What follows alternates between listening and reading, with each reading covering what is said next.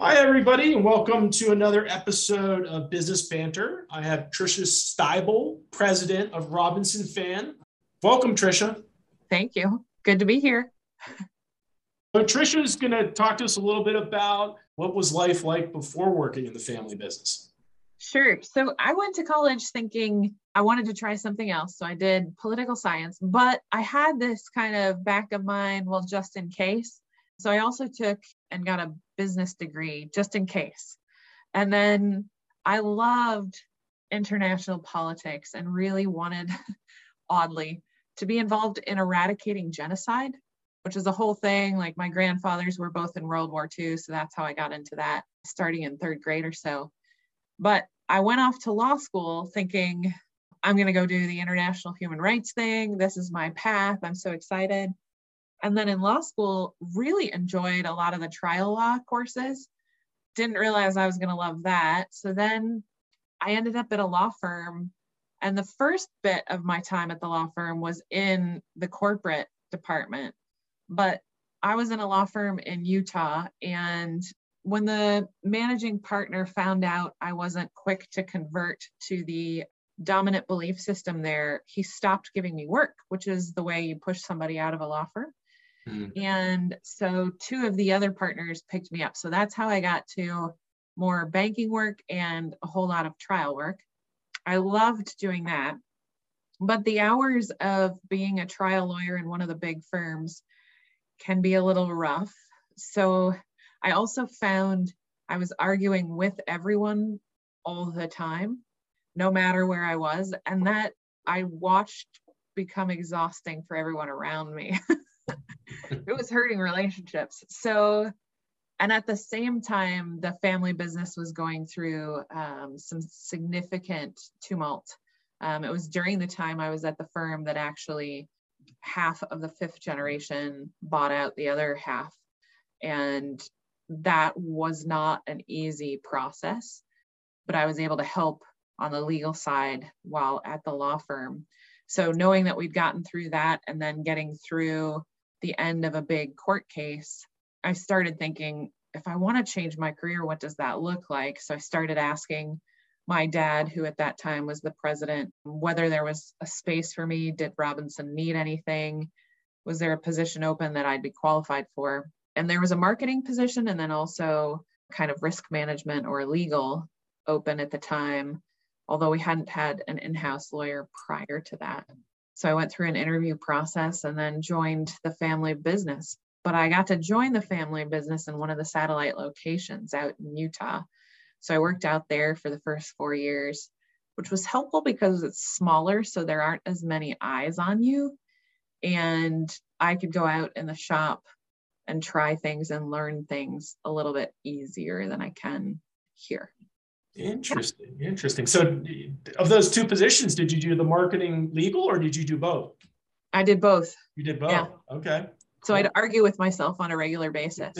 You can't say that. Oh, that's great. That's great. Well, so fast forward. So you had the fifth generation. So now you're in the sixth. Is that? Yep. I'm part of the sixth generation. And we have tried to get the sixth generation together in the past to kind of talk about what we want as a generation for the business. It was hard to get people together. They all had young kids and other things kind of pressing on their time. So now there are sixth generation family members who have children who want to come into the business.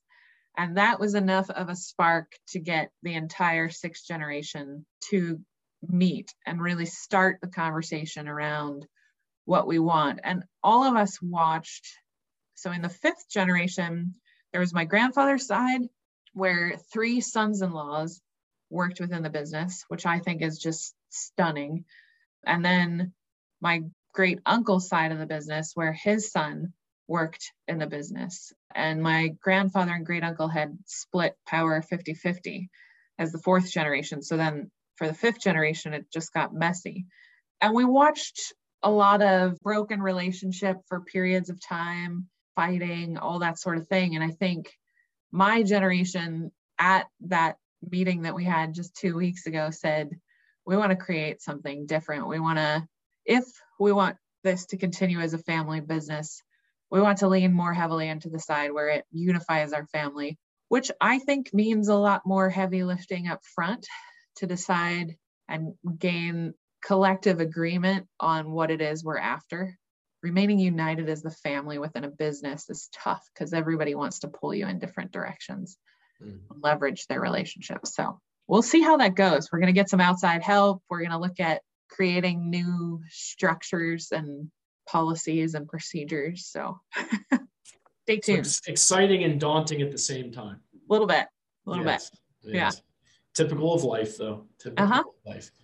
Yeah. Okay, well, let's segue a little bit into just maybe the ebbs and flows. But maybe talk about how you managed to go through and what helped you, what didn't help you, lessons learned, and then how you see the future. So for the longest time, the joke was that I started with the business in 2008. I think 2008 or 2007 was the biggest year ever for the company. And then since then, felt like, wait a second, when are we really going to get ahead? So this year is very exciting for me because we seem to be humming on all cylinders, and it's the first time I've been part of the company where that's true. So that's fun. A little scary to say, and that's why we joked about it for a good long time. But I have found, especially through COVID, and actually coming up to COVID, we were in the midst of trying to change our banking provider or our lender. And that was a very intense ordeal. For the longest time, the bank kind of played with us. We had probably 100-year relationship with them, which I think is why it was such a hard break. They didn't want to tell us they were kicking us out, and we were trying to get them to tell us whether they were kicking us out so that we could figure out whether or not we needed to move on. And we were in the midst of all of that when you had the black swan event of oil and then also COVID hitting. So the economy tanked. And oh, by the way, the government was going to issue these PPP loans, but you had to have your bank in place to get the PPP loan delivered straight to your bank account. But we didn't have a bank yet. So, or we were in between trying to get the paperwork done. So that was a real mess. And what I learned, and I think my biggest takeaway, is that you really have to rely on your team. Our CFO at the time and I had a decent relationship, but there were times when I started at Robinson, he was my boss. And so I think it wasn't a team feel. He and I would butt heads fairly often. We couldn't figure out how to speak one another's language. But when we got thrown into perhaps the most intense business thing I've had to go through so far, when we did that together, man, that cemented our relationship. We learned to rely on each other's expertise, and how when we work together, we work way better than when we were at odds with one another. And similarly, the other executives on the leadership team stepped up and played incredible roles during that time period. Everybody was in, everybody's going to pull on their oar. And the takeaway is when you have a team like that you can rely on and everybody's watching each other's back and pulling hard at the same time, it feels like you can take over the world like that.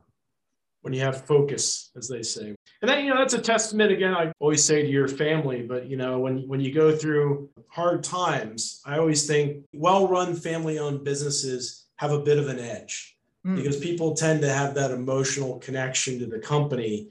And then when there's a crisis, companies that aren't family, people tend to flee, versus employees who've been there for a while tend to be like, we're going to come together. Yeah. I just want to put that out as that's a testament to your family to do that. So thank you.